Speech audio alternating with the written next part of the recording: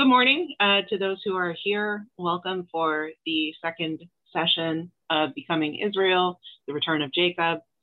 We are working in Genesis, starting again in chapter 32. Rabbi Silber, if you are ready to take it away, we can ready to go. Do that. Okay. Right. Is there some way for people that can't get in through Drisha Live and Facebook to join Zoom at this point, or that's? Kayla does check late registrations, so I can put a message on her Facebook that folks can come join us here, and we'll let them in. Okay. All right. We'll start. That's unfortunate, but welcome those who are in this group, the Zoom. So we'll begin with chapter 32 in the 25th pasuk. Vayivater Yaakov livado.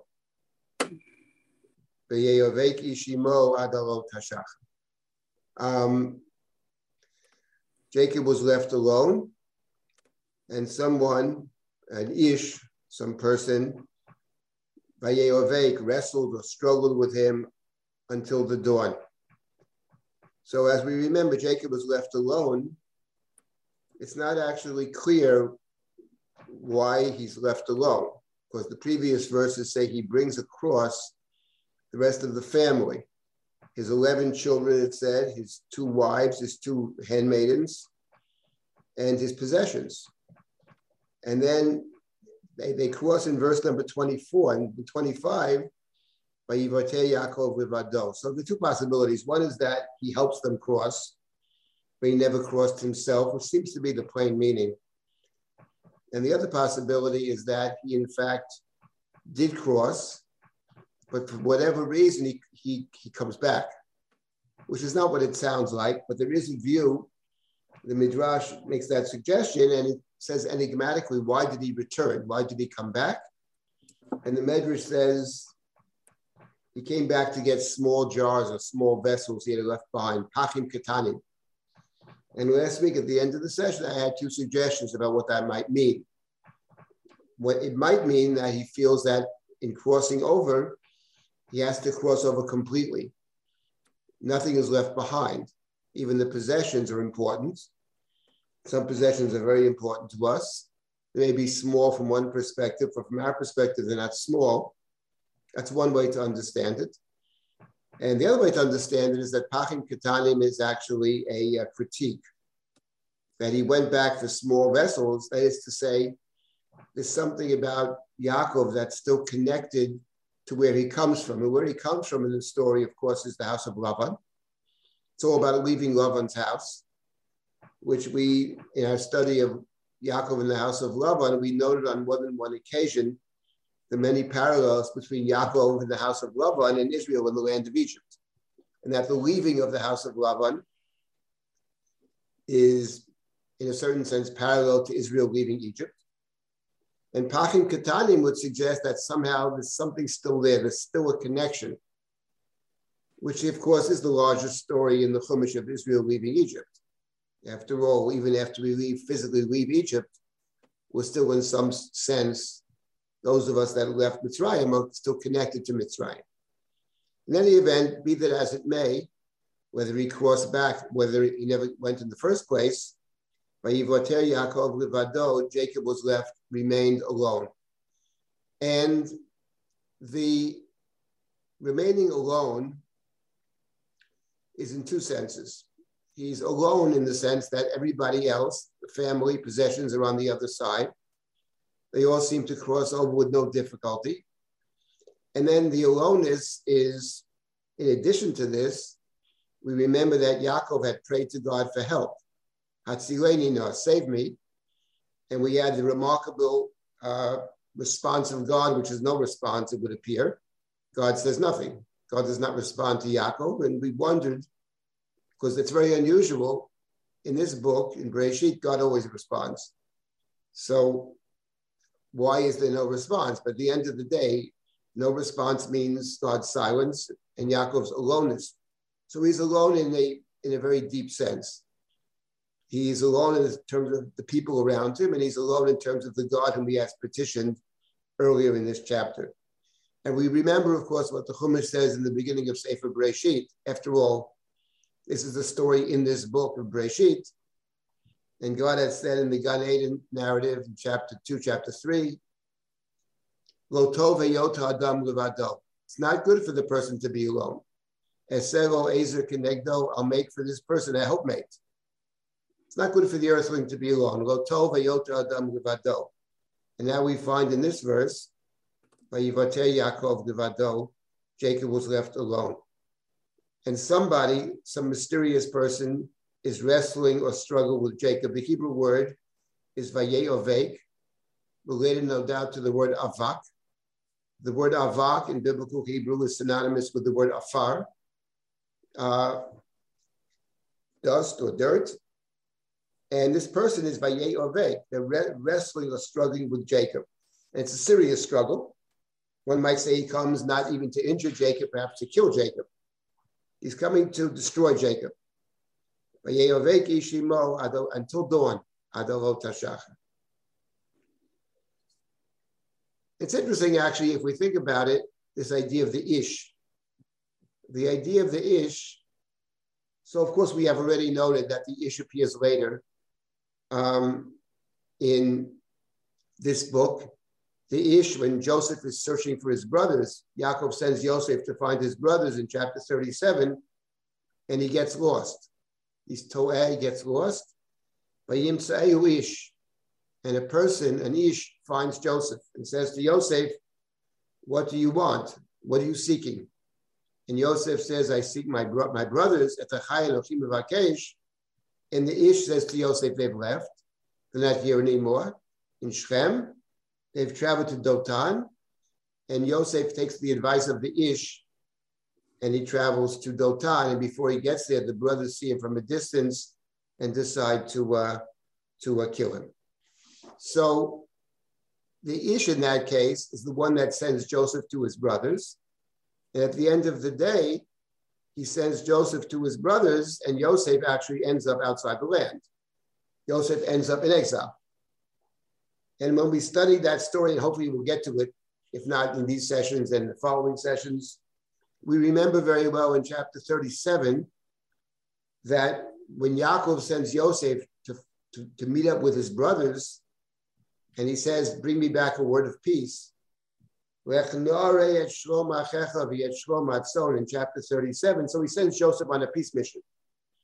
Joseph and the brothers have a serious problem. Torah says the brothers both hate Joseph and are jealous of him. Kina and Sina, it's an explosive combination.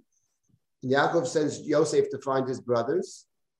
And it says, where does it, in this verse, looking at verse number 14, and he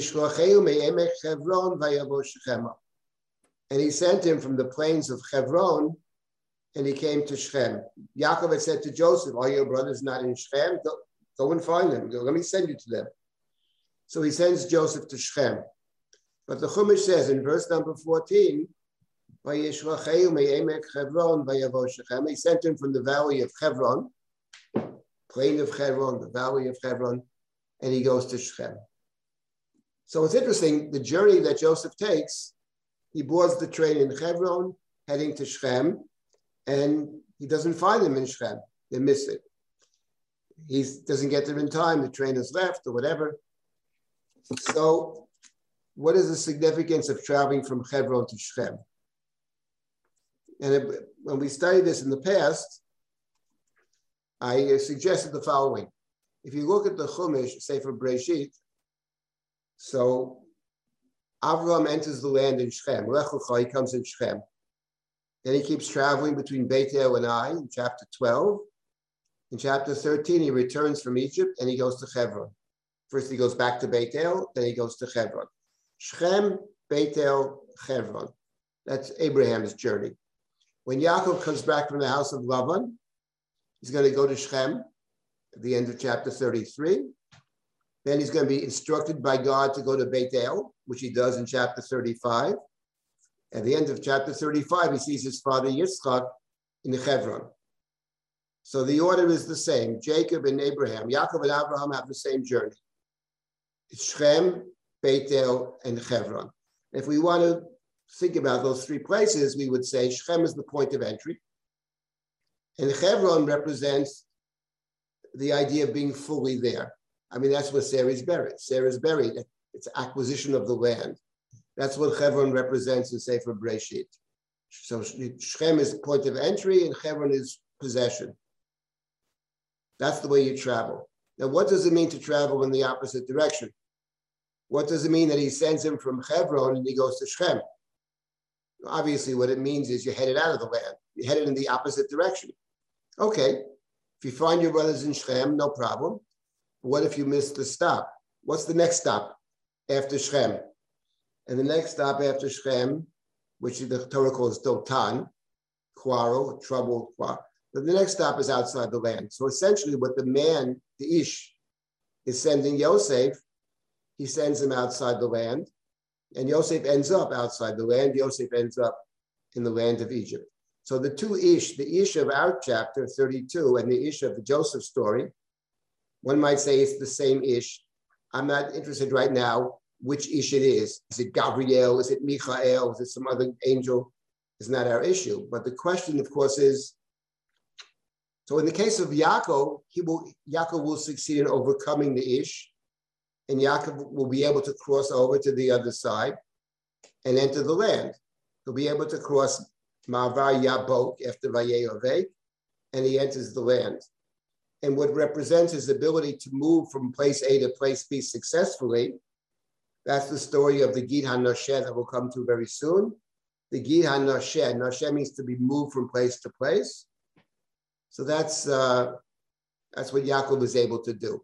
In the case of Yosef, it's the opposite. He can't overcome the Ish, and he ends up in Mitzrayim. And what represents Joseph's sojourn in Mitzrayim, in Joseph's own words, is his first child, his first son, whom he names Menashe, which means forgetfulness, but it also means to move from place to place. He's left that place behind.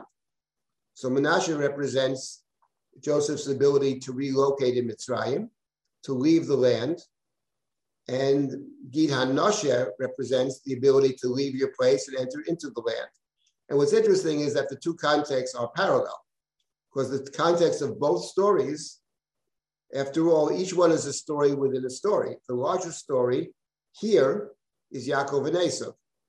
So Yaakov's ability, as it were, to make peace with Esav, that's the outer story. And the inner story is Yaakov's ability to enter into the land. But in the Joseph narrative, it's the opposite. The larger story is Joseph's inability to reconcile with the brothers. And the inner story, of course, is the Ish who sends Joseph out of the land. I alluded to that last week. I just added a few details. And I wanted to add one more detail too. That in thinking about the two stories of the Ish, in the first case, who tries to prevent Yaakov from entering, but is overcome by Jacob. In the second story, who sends Joseph out of the land and succeeds in doing exactly that. There's actually another story. There it's not an Ish singular, but Anoshim plural. And there, it's the first story, which precedes these two stories, is about the Ish who tries to help you enter the land. The first story is about the Ish who tries to help you enter. The second story is the Ish who tries to block you. And the third one is the Ish who succeeds in sending you away. But the first story of the Ish who tries to help you enter the land, of course, that's chapter 19. Those are the two Ish, Anoshim, plural. God sends two Anoshim to Sodom in chapter 19, and they have two purposes. One is, of course, to check the place out, as God says, let me check it out and see if what I'm hearing is actually true. Abraham had prayed for the people of Sodom, maybe they're 50 righteous, maybe they're 45 or 40, 30, 20, 10. At the end of the day, there aren't even that many, but there is one person there whom God decides to save on account of Abraham, and that's, of course, his nephew Lot. So the strangers come to town, and Lot takes them in, and they don't want to even stay at his house, but he takes them in. And then, after it's clear that the people of Sodom are wicked, these Anoshim say to Lot, who is here in the house? What do you have? Sons-in-law, whatever, daughters, sons-in-law. Remove them from this place. We plan to destroy it. We plan to destroy it. And Lot talks to the sons-in-law, and they mock him. They think he's being ridiculous. So it says that the people, the Anashim, after Lot tarries, he delays, in verse number 16, and in verse 17 of chapter 19, Vayiki hotziyam otam achutza vayomer himaleta nafshecha al tabita acharecha al tamod b'chol hakikar hahara himalet penti safeh. So the Anashim say to Lot, run away, hurry up, run away, flee for your life, don't look back, leave this place. And Lot refuses, disobeys what they tell him to do. What they're telling him to do is to return to Abraham, to return to the land of Canaan. That's what they're telling him to do. But Lot can't do it for whatever reason. He's afraid to do it, lest I die. He says in verse number 19, Lo uchal himolei tahara. I'm not able to. Lo uchal, let's keep those words in mind. Lo uchal, I cannot. Lest death attach itself to me, the evil attach itself to me and I die. Rather, let me stay nearby in a nearby city, and they grant him that request. And it says, Hashemesh yatzal haaretz v'lot bot soara. As the sun rose upon the earth, Lot enters Zoar. So earlier, it says, as dawn broke. So there's dawn and there's sunrise. We know that, of course. Sunrise is mentioned here in this verse, in verse number 23. But in verse number 15, it talks about the dawn.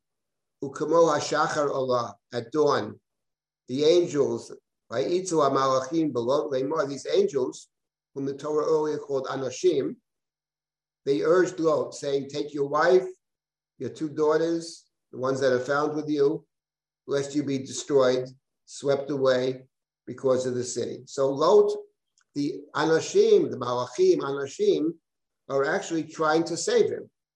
They're trying to allow him to leave Sodom, to flee from Sodom, and to re-enter the land. That's what they're trying to do. We, of course, all know, and certainly those that have read the Haggadah that I wrote, the Bual Haggadah that we did 9 years ago, 9 years ago already, in English and Hebrew. That, of course, the story, and we mentioned it last week, all the parallels between Mitzrayim on one hand and the story of Sodom on the other, which, of course, the Haggadah picks up.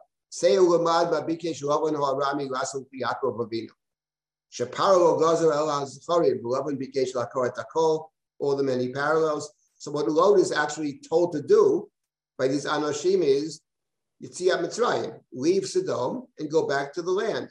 They're trying to help him go. They grab his hand, vayachziku. They drag him out. But for whatever reason, Lot is unable to do it. So we have three stories actually in Sefer Bereshit that speak to each other. We have Lot's leaving of Sodom with the aid of the Anashim, whom the Torah also calls Malachim. We have our story of Jacob wrestling with this Ish, who's not just an Ish, as we'll see. And of course, we have the story of Yosef, where the Ish succeeds in sending Yosef out of the land. Now let's get back to our story over here. We picked up last week, Vayivater Yaakov Rivado. Vayeyavek Ishimo ad alot hashachar. Here too we have alot hashachar. And this Ish wrestled or struggled with Jacob until the dawn, ad alot hashachar. So who this Ish is very unclear. It's clear that it's not simply an Ish. But we'll get to that, but exactly how to understand the Ish. Vayar ki lo yacholo. The Ish sees ki lo yacholo, he cannot prevail. Lo yachol, he cannot prevail. Vayiga bekaf yirecho. Vayiga means, let's see how they translate Vayiga over here. Here they translate, he wrenched Jacob's hip. at its socket. Vayiga can mean to touch. Well, God can mean to touch. But actually, it often does not mean to touch. It means to injure or to harm or to touch in such a way that's very harmful. The word nega, for example, plague, is related presumably to the word vayiga or gat. When the Isha says to the snake, God said, don't eat it or touch it, she probably didn't mean just touching. He's touching in a way that will lend you to injuring, to damaging, or to eating, or to consuming. And when Avimelech says to his people, whoever touches this man or his wife will die, he doesn't mean just to touch. It means to touch in an inappropriate way, a harmful way, etc. So over here too, clearly, it doesn't mean he touched it because he wrenches it out of its hip, out of its socket. It moves from its place in the struggle.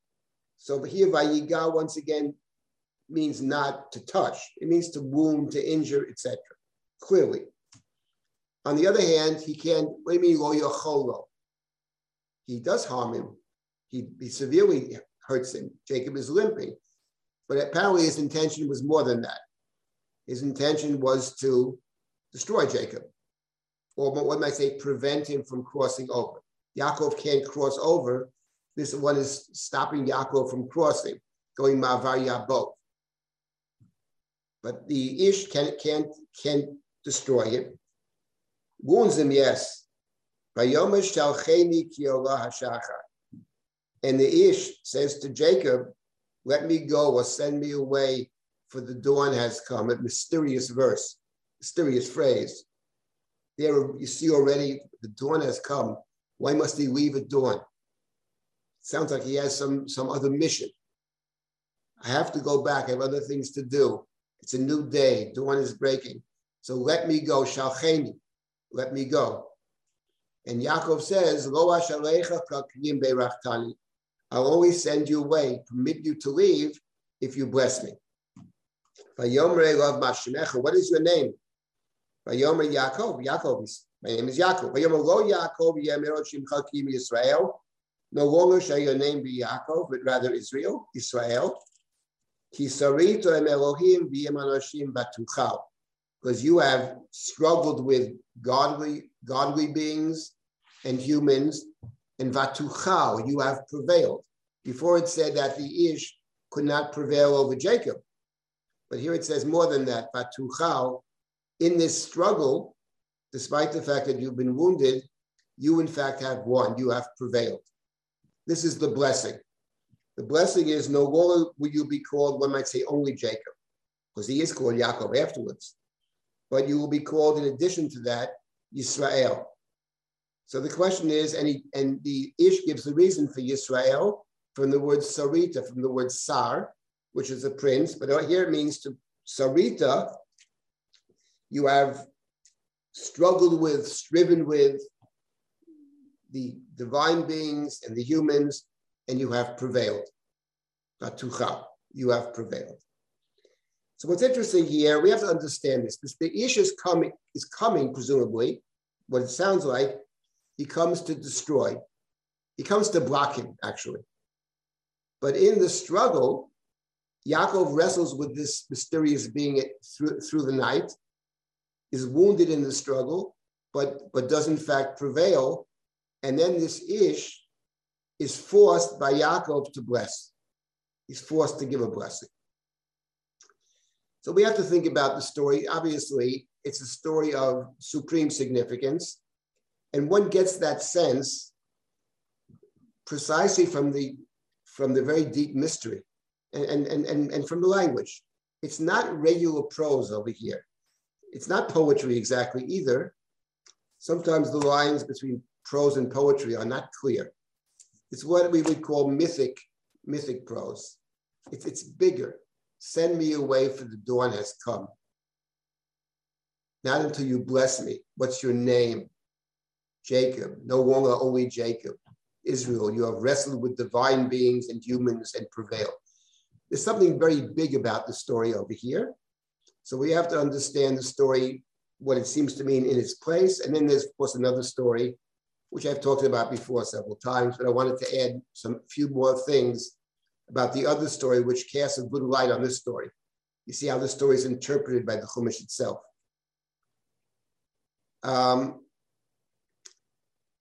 Yes, of course, it is the story of Bilam. That is very true. But I have more to say about that. But let's start with that. First of all, what does it mean? What is the deep point over here about the story?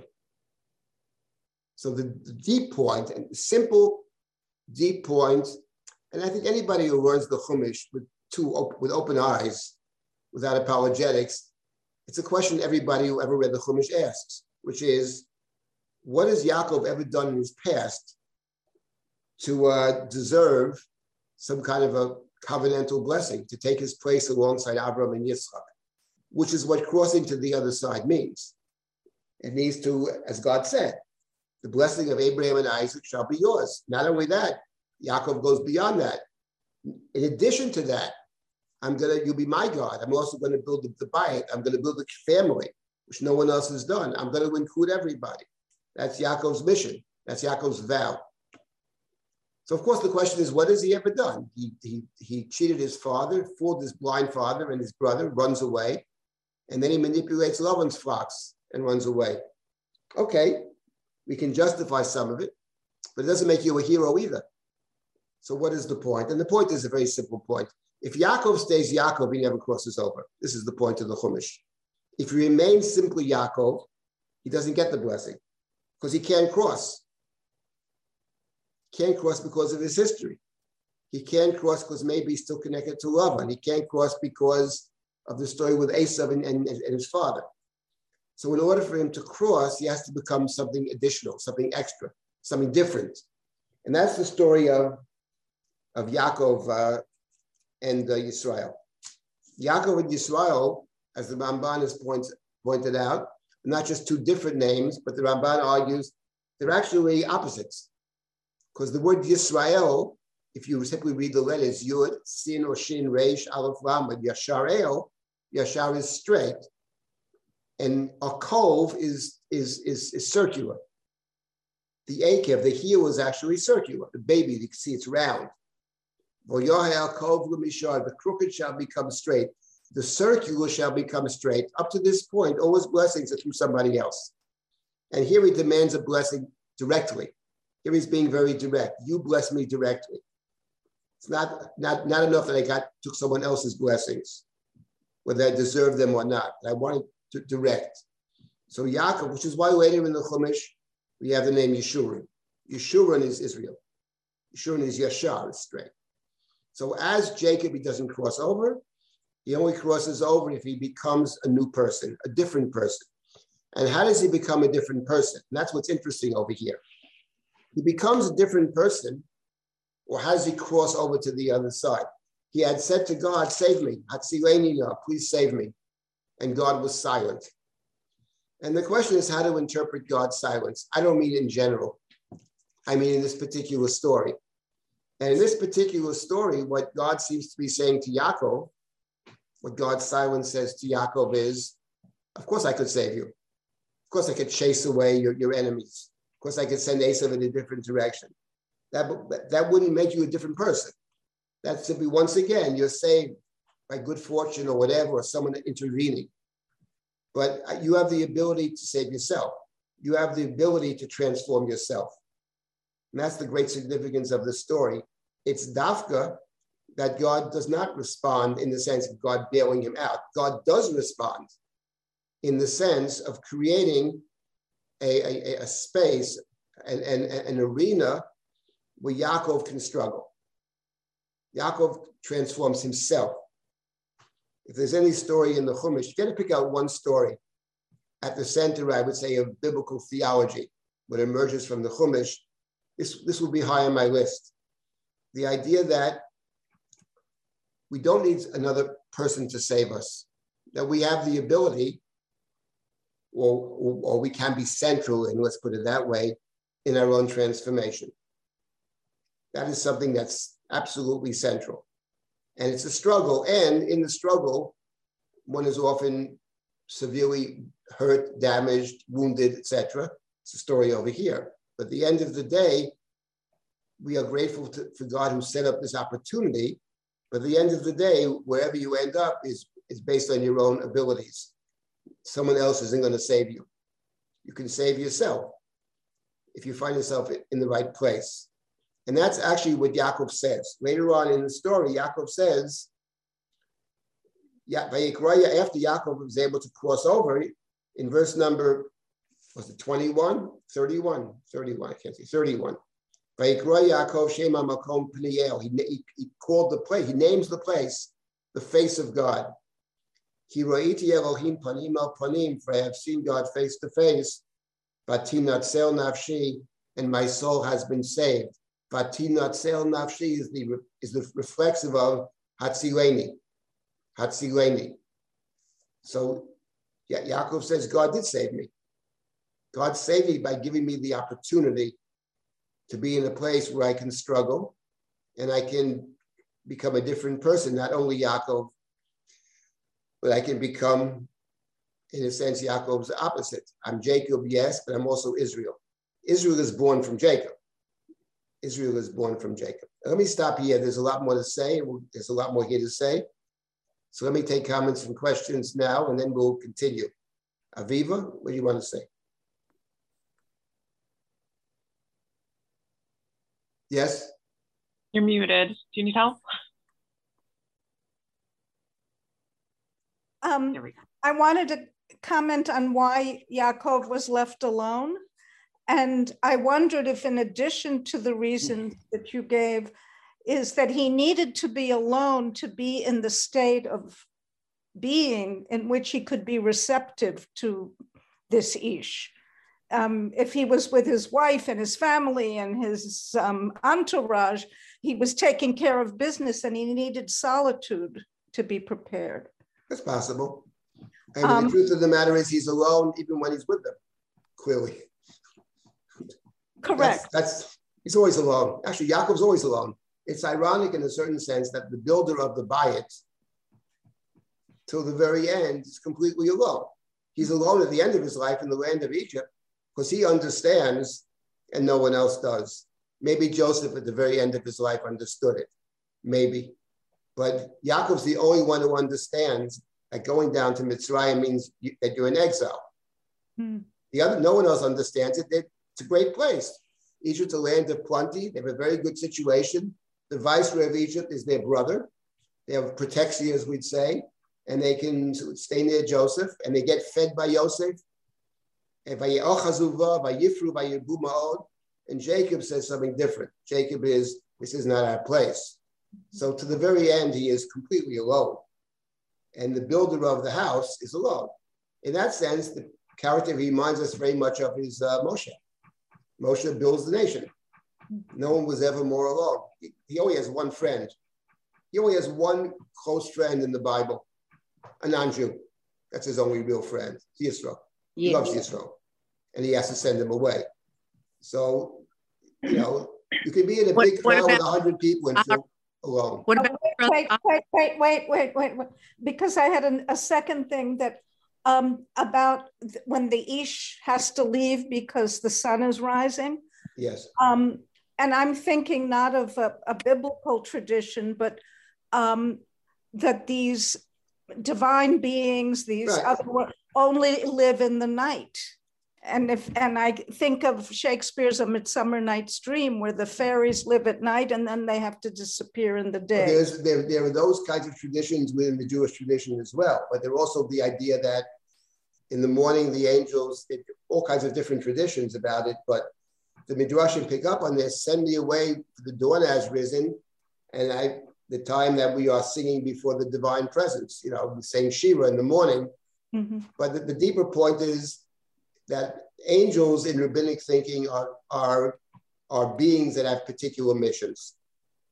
And the mission, this is the time of my mission. I have a different mission, but I have maybe only one mission, but the time is up. And the fact that it takes place in the darkness, takes place at night, is part of the mystery, I would say. something happened that night when actually Israel was born on that night. Mm-hmm. And the Chumash understands the great significance, obviously, of it because it marks it, and it marks it in two ways.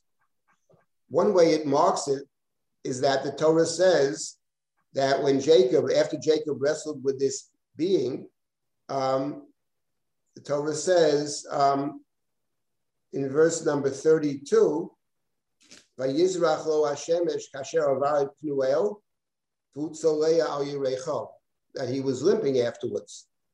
So the point is that he's limping afterwards. It's not just that night he's wounded.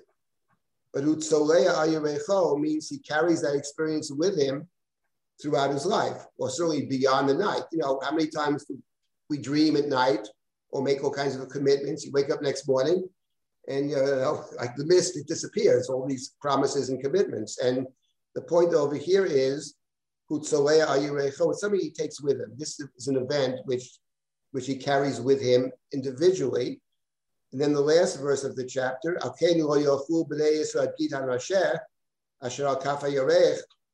the Torah says that therefore Bnei Yisrael, and it probably refers not to his own immediate children, but it refers to Bnei Yisrael and the Chumash, which are the people of Israel. We do not eat the gida nasher, the sinew of the thigh, until this very day. In other words, we mark this event through our ritual behavior, or in this case, through our abstaining from. And that's part of the idea of mitzvah, the idea of the significance of mitzvah. One of the ideas is, without question, as a kind of marker. The example I like to give, which is related to this, I think, and what I focused in on the Haggadah, I wrote, coming back to that Haggadah, is the story in the Haggadah about the various rabbis who were up all night. Rabbi Eliezer ben Azariah, Rabbi Akiva, they were up the entire night. They were telling the story of the Exodus. Until their pupils came. And they said to Rabotenu, it's time to read the morning Shema. So my interpretation, which I'll repeat, because I like it very much, is the following. Shema, of course, is a mitzvah when you wake up. And the Shema that we have before us, the parsha of the Shema, the third parsha, talks about remembering the fact that God took us out of Egypt. And the Hashem right? We shouldn't forget it. We should remember that God took us out of Egypt. And that's a mitzvah twice a day.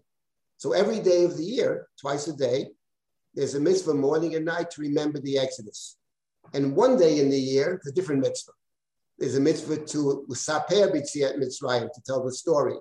And L'saper is not just about remembering. L'saper requires someone to tell the story too. They were up the entire night, means to be fully engrossed. Part of L'saper is the verses of Thanksgiving. Havel was part of the Sipur Yetziat Mitzrayim, part of telling the story of the various things we put on the table, the Pesach, the Matzah, the Maror. It's not just what we say, it's what we do. So it involves the total self. So what is the relationship between the Shema on one hand and Sipur Yetziat Mitzrayim on the other? So one way to understand it, there are other ways too, but one point is that the great mitzvah is once a year, the night that we left Mitzrayim. We don't want to forget that event. So we remember it. We remember it every day, twice a day. And the idea of the ritual of remembering it is to keep alive that event so that when we actually did leave Egypt on the night of Pesach, then we can relive that. We see ourselves as actually there. And we tell the story to others, and we study the story, and we sing the story, and all of that. So over here as well, one of the ideas of ritual is to keep those sacred moments alive. We don't have so many sacred moments. How many do we have? Very few. But we want to keep them very much alive. So that's in the Haggadah. Rabotenu, the mitzvah of Sipur Yetziat Mitzrayim is over. Now we have a different mitzvah called Zechirat Yetziat Mitzrayim. That's Kriyat Shema Shel Shacharit. Here too, in other words, the Torah says this event is of critical significance. It's marked. It didn't just happen at one point and disappears. It's marked in Yaakov's personal life, and it's marked in the collective life of of Bnei Yisrael. Okay, are there other comments here? Other questions, comments? Then I'll get to part two. As much as you've removed what of course is the huge problem of who is this guy to inherit the covenant. The way it is spelled out in the text is of course very problematic because God makes a promise to him right at the beginning of his journey out of the land with no conditions. I'm giving it to you. Well, that's true in general. It's true. God also says you're going to go down to Mitzrayim. That doesn't mean, there was the point that I made in the past, even a couple of weeks ago, is that, on one hand, there is a logical contradiction between God's predictions. You're going to suffer Gerut, Avdut, and Inui. It's all spelled out. That's God's plan. The Ish is God's agent to bring us down to Egypt. But the Chumash never suggests that the reason we're in Egypt is simply because God said so. The Chumash suggests that we're in Mitzrayim because the brothers can't get along, because of the hatred, because of the jealousy, because of the inability of people to work together, etc. Now, you're 100% right from a logical standpoint, rather the medievals, foreknowledge and free will. But the Chumash presumes both. The Chumash works on two levels. On one hand, it's true. God says this is what's going to happen, call it unconditional. This is what's going to take place. This is my will. That's true. But on the other hand, people still have to earn it, even though it's been promised. So you might say that's a logical contradiction, to which I will say you're 100% right. It is. But that's the way the Chumash works. That's what it means in Pirkei Avot. Hakol tzafui, harashut netuna. It's all tzafui. God sees everything. God spells it out for us. How does that leave room for free will? You have to ask the philosophers that question. But the Chumash presumes that it does. It's not possible to read the Chumash that it's going to happen anyway. Because what will be the point? The Chumash is trying to tell us how to live. So therefore, the Yosef and the brothers, there's misbehaviors on all sides, which ends up in exile. But we have to somehow get ourselves out of exile. God will help us. And that's the whole story of our journeys. So yes, on one hand, I totally agree with you, but I don't think the Chumash operates from that set of assumptions you begin with. I don't think are the assumptions of the text. But I totally agree with what you're saying. It's a given. So is the exile a given. Gerut Avdut and Inui, fourth generation shall return. Okay, but that doesn't mean there's no story. There is a story here, a very good one too. Anybody else for a comment? Yeah. Well, yes? why does the Isha, the angel, need permission to leave? And what gives Yaakov the power, the ability to delay him? Why? It's a good question. And on Yaakov's sending him away. Right. I think what I assume it means is that the Ish doesn't need permission. If in fact it's God's emissary, the angel can do whatever the angel wishes to do. I think it's a way for the angel to say to Yaakov, what have you learned from this experience? Where do you see yourself now? What are your aspirations?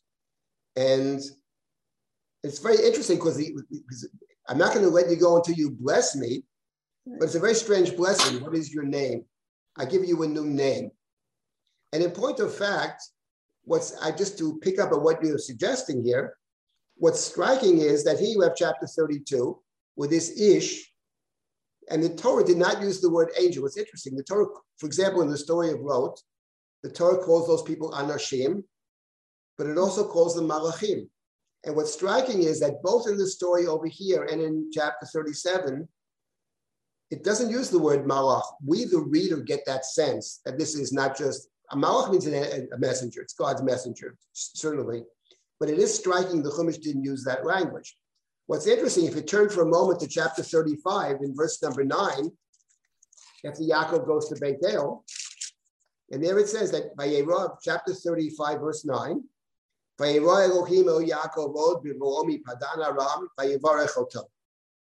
appeared again to Jacob when he left Padan Aram, the house of Laban, and God blessed him. And God said, your name is Jacob. No, your name is Israel. Vayikra Shemo Yisrael, and God called Jacob Israel. And then God continues to speak. Vayom lo Elohim ani El Shaddai. God says, I am El Shaddai. That was the language of the covenant with Abraham in chapter 17. Pray urevei, be fruitful and multiply. Goyu kahal goyim yiyem mimeka, a nation and a company of nations shall descend from you. Umlachim mechalatzecha yetzeyu, kingship will descend from you. And not only that, and the land that I promised to give to Abraham and Yitzchak, I give to you. So what's striking is that we have in chapter 35 in these verses, and it couldn't be more clear, we have a parallel to what we encounter in chapter 32, where the angel says, what's your name? Your name, my name is Yaakov. No, not Yaakov, but Israel. But then God spells it out in chapter 35. What does that mean? It means you can be covenantal. It means you can possess the land. It means you're a nation and a company of nations. It means you'll build a house, kingship, all of those blessings. It sounds like over here, this issue is maybe even saying, you will be blessed. You will become Jacob. You will be. But maybe it hasn't even happened yet. But you have the opportunity. You're going to cross over to the other side, and you have the opportunity to be covenantal. Because he has to cross over in order to have the opportunity. So I presume that what the ish is saying to Yaakov is more about, tell me what in other words, to emphasize that it's Yaakov himself, actually. Yes, God provided the setting for it. But it's Yaakov himself who demands the blessing. And the blessing is what you can be. And the idea that you can be something different because Yaakov has the ability to look back at his past and to reinterpret his past. And we saw that actually in the beginning of Parashat Vayishlach, where he sends messengers to Esav, tell Esav in Lavan Garti, I was a stranger in the house of Lavan. And it's certainly not the case that for the first many years in the house of Lavan, that the reader has any sense that Yaakov felt a stranger, quite the opposite. Oh yes, Lavan cheated him, for sure. But he stays an additional 6 years. He sees a good business opportunity and all that. But when he says Lavan Garti, that's different. He's left, he says, that's not for me. That's not my path. I have a different path. So the ability to reformulate his past, that's Yaakov's strength, actually. Yaakov can become someone different. He has that ability. He has the ability over here, and later in the Chumash, as we go through Breshit, we'll see it later as well. It's what he's telling Yosef. You have to understand, you have to interpret your own past. We'll get to those chapters at the end of Breshit. It's very powerful. And I think that's Yaakov's greatness, actually. But, you only appreciate it if you realize that he's problematic in the beginning. There are many problematic pieces to Yaakov. Otherwise, you lose the power of the story. But the ability to reshape oneself is what the story is about. I want to pick up with that. Additionally, is there anybody else with a comment? There was one more? Yes. It's similar to the other question. The fact that he wants the blessing directly, the fact that he demands it, that he has is still not direct. It's how do you interpret I'm not going to let you go. It's not a direct blessing. It's not done without, it's just the same to me as if he is pretending to be someone else. No, but he's talking to God over here. He says, I have seen God face to face and I have survived. He's turning to God and saying, I want your blessing. It's not the same. He knows it's God at this point. Is that what you're saying? He knows the angel. No, I think he intimates it. I don't know if he fully grasps it yet. Because he asks him, what is your name? So he maybe doesn't fully understand it. But Vayishal Yaakov Vayomer Agid Nashanecha, right? Vayivarech Oto Sham, he blesses him again. And then Yaakov says, I understand that I have seen God, somehow I've seen God face to face and I have survived. The seeing God face to face is dangerous, that we know from other stories of the Tanakh. So the idea of demanding it directly and openly and not taking, what he's done before is not just indirect, it's also surreptitious. But it's he demanding to be somebody else. He dresses up as Esav, right? Yeah, but he uses Lavan's flock to make money, not his own flocks. That's the way, technically it's his own, But Laban's children say he made his wealth from our father's flocks, which is true. He manipulates it. I'm not saying Laban doesn't deserve it, but the kind of behavior has a problematic side to it. And the idea of being direct, which is what this is about. I mean, Yaakov's journey is beginning now. It's not over yet. So he has and there are ups and downs in the future. It's never just straight. But I think there's a demanding a blessing directly is different than pretending to be somebody else and taking their blessing. But he's holding on to him like God holding the analogy of God holding the mountain over Israel's head. What else could they say? But okay, here it's the same thing. I won't let you go. It's the same. Yaakov saying it. It's not God. Here Yaakov says, I in this struggle, yes, I've been wounded, but I want to understand what this is actually about. What am I struggling for? What am I supposed to be? And you're supposed to be, from one perspective, the opposite of who you are. Yashar, direct. That's what Yashar means, to be direct. You have to operate in a direct, and if you learn to do that, you can then cross over to the other side. Let me pick up on a different point over here, related point, obviously, about this Ish. Because who is this Ish actually? And it is an interesting story. He initially comes to one might say, to destroy or to curse. And he ends up blessing. Of course, the story it reminds us of, clearly, is the story of Bilam. That's where Bilam is hired by Balak to curse Israel. And Bilam ends up actually blessing. We'll get back to that in a moment. But I want to say something else about this Ish, which is that there's a way to read the Ish in the following sense. The Torah says that Vaye'ovek ishimo adalot hashach. Vaye'ovek. The word avak means dirt. In biblical Hebrew, afar va'avak are synonyms. Dust or dirt. And what it reminds us of, I think, is that this Ish attacks Jacob when he is alone. Vayivater Yaakov levado. And that's a quality, the idea of attacking somebody when he is alone. To alone means when you have nobody to help you. And as we spoke, he's truly alone. And alone means to be vulnerable. So the Ish comes to attack Yaakov and Yaakov's weakness and Yaakov's weak point. And that's actually what the Nachash does. The Nachash in the beginning of this book is taking advantage of people's weakness. As God says to the Nachash, Ata tushufenu al-kav, you attack at the heel being the weakest point. And as we studied, those that studied together, when we studied together at the beginning of the Bereshit, we remember that the Nachash goes to the woman. So the woman was actually never commanded not to eat. She knows of the command, yes. She was never commanded. So the Nachash actually takes advantage of one's weakness. The claim that I made when we studied the Nachash story is takes advantage actually of, because the real enemy of the Nachash is not the human being. The primary enemy of Nachash is actually God. And take advantage of God's weakness. You can't confront God directly. God is too powerful.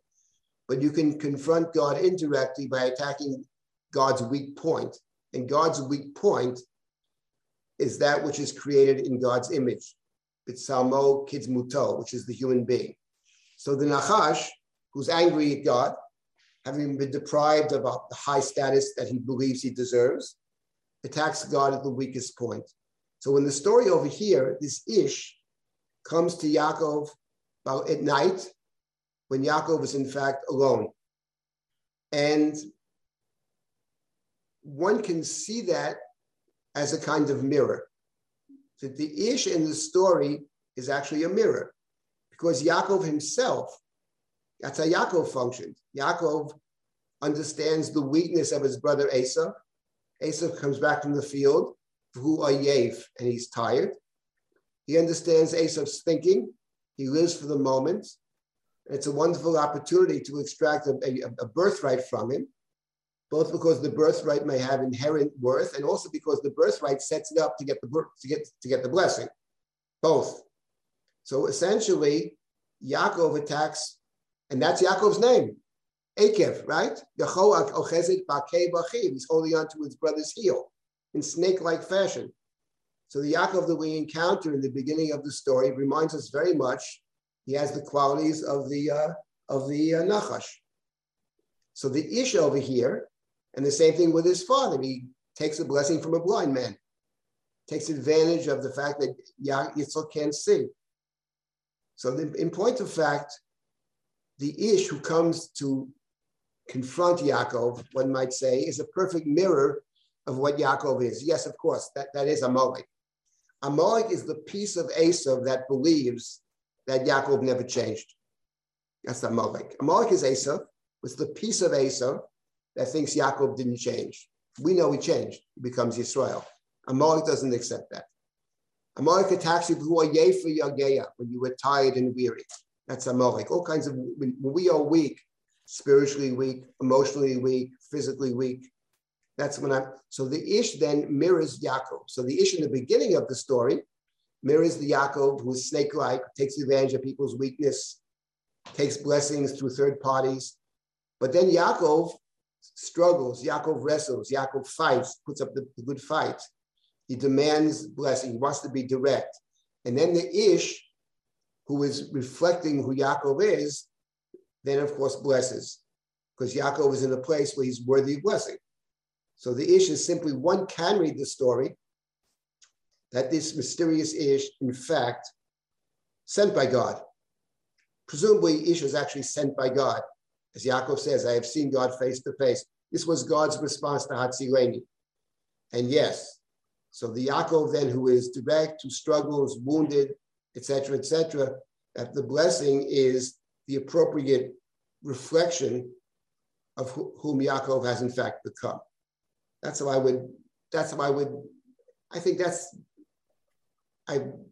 offered many formulations of this, but I like this formulation at this point the best as a kind of reflection. Okay, let us now turn our attention. Yes. Rabbi Silber? Yes. What is the deeper meaning of the name Israel? Israel as a word, what does it mean? I suggested it means two things. Israel means, in the story over here, it means to struggle. It's related to the word Sar, which is a prince. I mean, Yaakov is basically named for his grandmother. He's named for his grandmother. His mother is Sarah. Grandmother is Sarah. Yaakov and Sarah. It's not just that Yaakov is named for Sarah, by the way. They're very similar. These are the two characters in the book of Breshit who actually suffer, who actually are subjected to Geirut, Avdut, and Inui. Yaakov, as he described it himself in chapter 31 and chapter 32, Avadaticha, Onyi v'tigia kapayim lavan garti. Then, of course, Sarah in the land of Mitzrayim with Paro, the Torah doesn't use the words Geirut and Avdut and Inui over there, but when Hashem speaks to Abraham in chapter 15, Hashem recasts that experience of Mitzrayim as Geirut, Avdut, and Inui. So those are the two people in the book of Breshit who endure the suffering. And those are the two people in the book of Breshit. It's interesting that the book of Genesis spends time talking about a lot of time about their funerals, how they are mourned. There's nobody else in Breshit that the Torah spends very much time on how they are mourned. There's a couple of lines about Rachel. There's a few lines about Abraham and a little bit Yitzchak. Yaakov is a whole story, and Sarah, Chai Sarah, because they are the ones. They are the covenantal, the main covenant, in terms of the acting out the covenant. Who actually acted out the covenant in this book? It's Sarah on one hand, and her grandson Yisrael on the other. So Yisrael and Sarah, it's basically the same name. That's on one level. The other level, of course, is what I mentioned several times, that it's actually Yeshurun, Yashar El. God is straight, that our God was very direct. The idea of integrity and honesty and truth as being central to the covenant, that's also implied as our tradition. Yaakov becomes the embodiment of truth. It's interesting because when you read the Chumash, you don't get that sense in the beginning. But in rabbinic tradition, the quality of emet is one associated always with Jacob. That's Yashar. And we'll see, by the way, I believe, that apart from what I pointed out, that in the book of Dvarim, Israel is called Yeshurun several times in Sefer Dvarim. Apart from that, there's other evidence that Yisrael should also be read as Yasharel, not just Yisrael with a sin, but Yasharel with a shin. And we'll get to that very, very shortly. Okay. Are there any other comments? Now we're starting a new section now. It's not new, it's a continuation. Yes. I just want to make a comment. As I go through the entire Torah, and even in Yoshua, I see God and an anti-God. God himself is struggling with a force that is trying to undo everything that he does. Like you pointed, he creates the world in a way, and then the Nachash comes to oppose him. He appoints Yitzchak to be the continuation of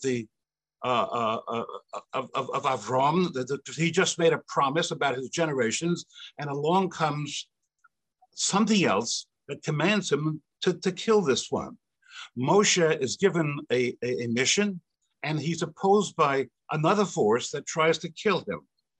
Like you point out, Amalek comes right after the Ten Commandments, because as this nation is going to be a nation, here comes the opposing force to destroy them. It continues over, and even with Yoshua. Yoshua is going to continue with the people, and he's opposed by an angel, and he said, "Who are you? Are you with us or are you against us?" But you see this I see it anyway, an opposing power continuously, and even in Mitzrayim, God is trying to prove that he is God. That's what he's trying to do. He is fighting other forces. Right. So I would say the following.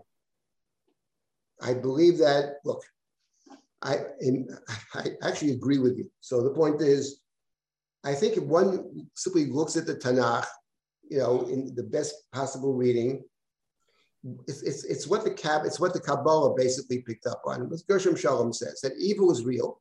Look, it says in the Chumash, Milchama Hashem b'Amalek midar dar. There's a war against Amalek in every generation, which suggests they're always around.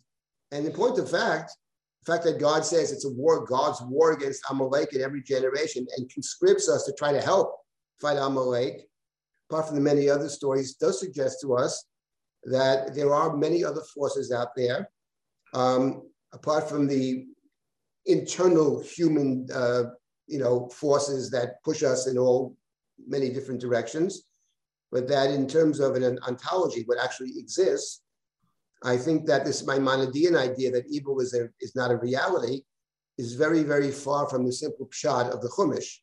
And what, of course, the Kabbalists picked up. Evil is real, and these forces are real, and they're external forces and internal forces, and life is a struggle. It's hard to read Sefer Bereshit, I think, in a sensible way without understanding that what this book is about from beginning to end is the difficulty of living a kind of honest life and staying on a good path. And I think that's clear. I couldn't agree with you more. And I think that's what makes it a very interesting book, better than interesting. It makes it an amazing book, because there's always going to be struggles, always going to be problems. And life is a messy business. And the question is how best to navigate it. And how to keep in mind what is the aspiration. But at every turn, the Amalek story is not actually after Matan Torah, it's actually before. It actually tries to stop us from getting there. That's what Amalek's about. Amalek wants to prevent you. Amalek, the Nachash is Amalek. Nachash doesn't want you to be in Gan Eden. Nachash wants to get you out of Gan Eden. And the rest of the Torah is about the attempt to find alternative to Gan Eden, and we can actually connect to the divine in some real way. But I think that your point is not just well taken. I think it's a incredibly central point about reading the Chumash. It's sort of the way I tend to read the Chumash. I think, and the Tanakh in general, and maybe life in general. But yeah, there's struggles at every turn. And this is not just the end of the story. It's a great story, but Yaakov still hasn't met his brother. And when you deal with reality, and this is the larger point I would make, you can have your goals. And then what happens is, it's the point I made about Abraham, for example, or David, when it comes to kingship. It's one thing to know right from wrong, okay? Then it's another thing in dealing with actual reality, dealing with the world, in dealing with Lavan, in dealing with Ephron, in dealing with all kinds of people, in dealing with Achashverosh. The question is, how do you, on one hand, keep your values and try to operate with integrity? And on the other hand, you got to realize the world in which we live. To use the Hasidic term, Alma de Shikra. It's a world of falsehood from top to bottom. And how do you live in the world, not withdraw from it, retain your own sense of integrity, morality, and still do things in a way that at the end of the day, you can safeguard the things that are most dear to you. I think that's always the challenge. And I think what the Chumash does not shy away from that challenge. I think it's clear. And the enemies are, when I say external, I don't mean the Lavan. I think Yaakov's biggest enemy is not Lavan. Yaakov's biggest challenge is actually Yaakov. And that, I think, is what makes this story very interesting. And the idea of reducing it to black and white is something that is completely counter, as I understand it, to what these stories are about. I mean, so I think Yaakov and Esav, it's one, Yaakov's the good guy, Esav's the bad guy. It's not so simple. There are many, many different shades over here, as we will see. But yeah, so thank you for that comment. I think that's, I couldn't agree more. I think it's very central to at least to my approach. And I think it's a good approach to the study of the Tanakh, and one which the rabbinic tradition basically also endorsed, I would add. It's not that I believe the rabbinic tradition understood this to a T about the struggles, and they have many other things to say as well. Okay, so now I wanted to, so someone else wanted to say something? Debbie, you had something to say? Yeah. Yeah, go I ahead. was thinking about a comment that Fran Schifrin had made, and the fact that Yaakov still has to grow, as you said.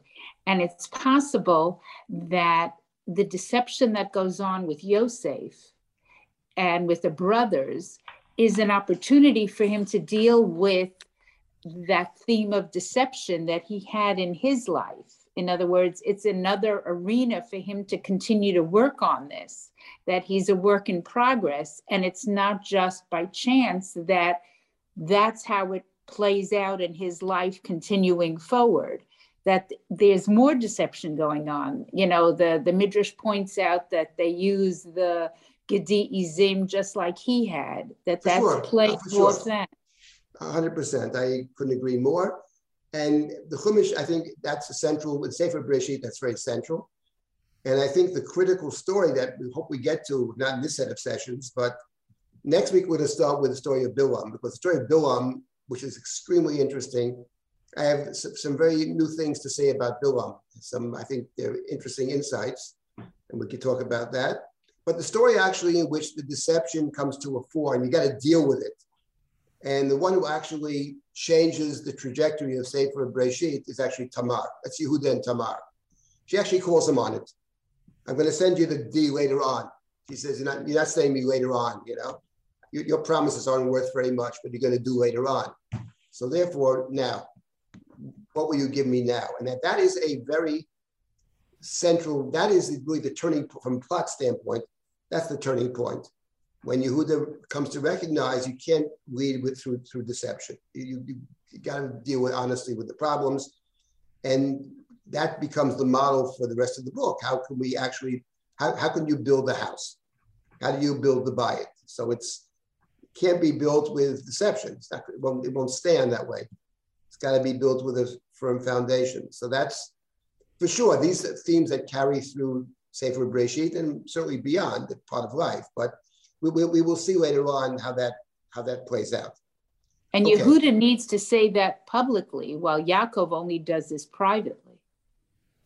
Right, Yehuda has to, right, the case of Yehuda, Tamar is going to put a life on the line in that case. Sadka mimeni, he says it twice. He says it in chapter 38, he says it later with Yosef, Manit Stadak. He learns the lessons from Tamar, he's a very good pupil. But you know, we'll get to those stories later. But the basic point you're making, for sure, these are themes that work their way through the entire book. Yes, Wendy, what do you want to add? I occurred to me that there's another incident of some character representing God, is the Midianite wife of Moshe, who confronts him with the circumcision of his son on the way back to Egypt. Yes. This is this is a tremendous example of, before you get there, you've got to present a Jewish child. Yes, of course. And it was mentioned last week as well. That's an excellent point.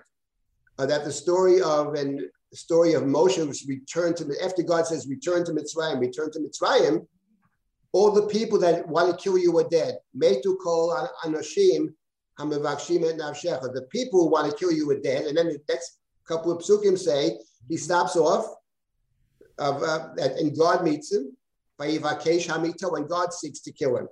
So it's the people that want to kill you are dead, Moshe. There's someone else who wants to kill you who's still very much around. And that story is very striking. On the way back, yes.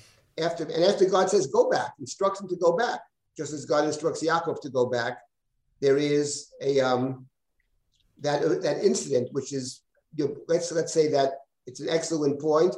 I'm not going to deal with it right now, but let's keep that in mind. Maybe in the future we can talk about. But that is a very important story. Let me make one last point here before we stop. And next week we'll start with Bilam. I had mentioned last week that when Yaakov prays to God, Yaakov says to God, you told me to return. I know I'm not worthy, katonti. And you said to me, hey, tev iti v'imach. 3 times he uses the word tov. But actually, when you're looking at the Chumash, it never says that God said to Yaakov, hey, tev iti v'imach. That's Yaakov's interpretation of what. So why did the Chumash actually use that language, right? Yeah, that's Yaakov's prayer, right? Veitiva imach in verse number 10, and later on, v'atar marta hetev veitiva imach, 3 times the word tov. And I was wondering about this because you said, save me, and God doesn't respond directly, but God sends the ish and sets up an opportunity, a setting in which Yaakov can, in fact, himself become a different person, transform himself, make himself worthy. And it's a setting where Yaakov is left alone. And what did the Chumash say about being levad? Chumash said, lo tov heyota adam b'bato. Lo tov, God says to Yaakov, you keep saying, hey, tiva, tov, tov, tov. I never said that. But I would know, here's what I'm going to do for you. I'm going to put you in a setting which is lo tov, actually, which is the setting of levado. And in that setting, Yaakov, you remind me all my promises I made to you, which maybe I did make, maybe I didn't make. And here's my response to you. Forget my promises. Forget my promises. I'm not going to save you this time. But I will give you the opportunity to save yourself. Don't rely on someone else saving you. God's not going to save you. The Rebbe's not going to save you. Forget that stuff. To the degree to which we get any place, we're going to save ourselves. Of course, with God's grace, because without God's help, what can we do? But at the end of the day, I'm going to put you in a situation which is lo tov. And not only not a tiva, I put you in a setting of lo tov. But you know what? I have more faith in you than you have in yourself, because I know you have the ability to reconstruct yourself. And then Yaakov says at the end, yes, I have seen God face to face, Fatina Tzel Nafshi. God, I prayed Hatzileni, and I was saved. And thank you for giving me this opportunity, this space to become the person that I know I should be. And we'll stop next week. We'll pick up with the story of Bilam, chapters 23 and 24, the 3 blessings of Bilam, and we'll see how they deeply connect to the story of Yaakov, both in chapter 32 and also in chapter 35. Looking forward Rabbi to that. Silber, where was that expression, kisarisa? Was this now or chapter 19? Yeah, right here. Chapter 32, verse number 29. So it's a hint. 32, verse 29. It's a hint to his connection to Sarah. Maybe if you would say a few more things next week about that, that would be great. No, I don't know if I have more to say. If I have something to say, I'll say it. But okay. Okay. Thank you very much. You can always send me emails, dsilber@drisha.org. Any questions? Happy to respond. Thank you so much, Rabbi Silber, as always, for a wonderful class and for all of you joining us here and being part of our learning community. I would like to thank those joining us on Facebook and on Drisha Live. We know that there's a bit of a problem getting things connected. For some reason, Facebook doesn't want to start at 10 a.m. even when we tell it to. We will investigate, but who knows what exactly the problem is there.